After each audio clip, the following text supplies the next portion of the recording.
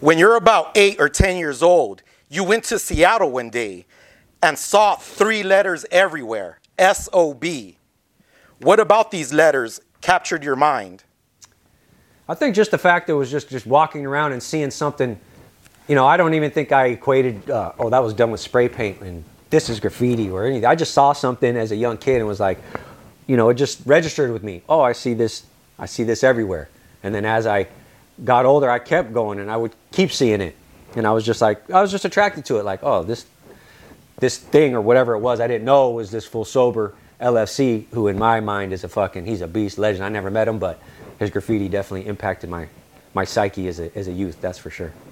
As you mentioned, SOB stood for sober, LFC.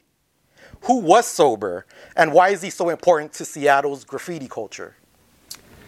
You'd have to ask like the Seattle fools, but to me, he's a beast. He's someone that, like I said, super young. That was not the only one, but one of the only ones that stuck out to me.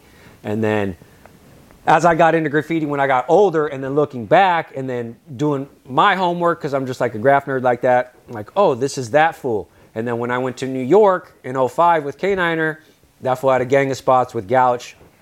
And I was like, that's the same fucking sober. Like, oh shit, like just tripped me out. Because he had a gang of spots in New York back then, and the fact that he continued all the way, moved to the Mecca, all that shit. I was like, this fool's tight. I don't know what he meant maybe to Seattle, but I know for me, like, that fool was a legend.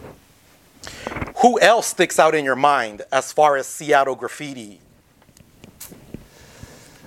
Seattle graffiti, I would just say sober. I didn't really pay attention because I wasn't into it like that. I was more into skating and shit. I would see it, but I couldn't tell you a name. I couldn't even really read it back then because I wasn't into it like that.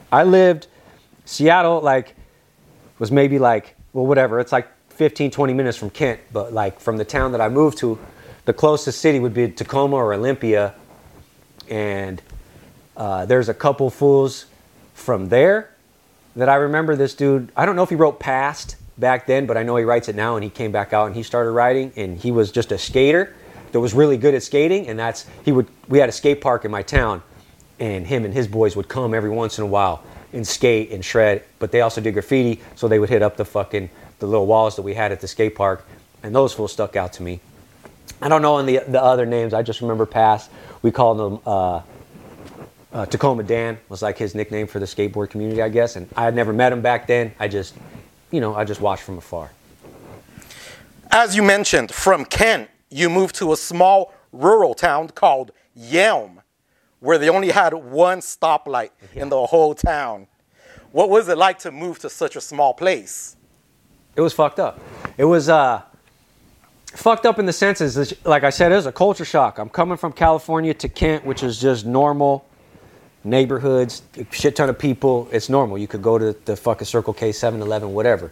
And then we moved to the Cuts, and it was just a complete shock. Like back then, like I said, it was maybe a population, maybe 7,000 people lived there. Like it was small as fuck. We went to the school, and like on the school grounds, it said no horses on school grounds. So in my head, I'm like, these motherfuckers ride horses to school? Like I was just tripping out. I was like, there's no way. These fools fucking, where the fuck am I right now? Mom, where did what are we doing out here? So it was a shock. There was no neighbors. Like, my nearest neighbor was miles away. Like, I lived off a dirt road. There was 80 acres behind me. We lived on a little 5 acres. And it was just very country. And it was different. It was different. But at that time, I was into dirt bikes. So I was like, it's shitty. But at the same time, I could ride my dirt bike in my house. So for that reason, I was like, okay, I might be able to fuck with this. You know what I'm saying?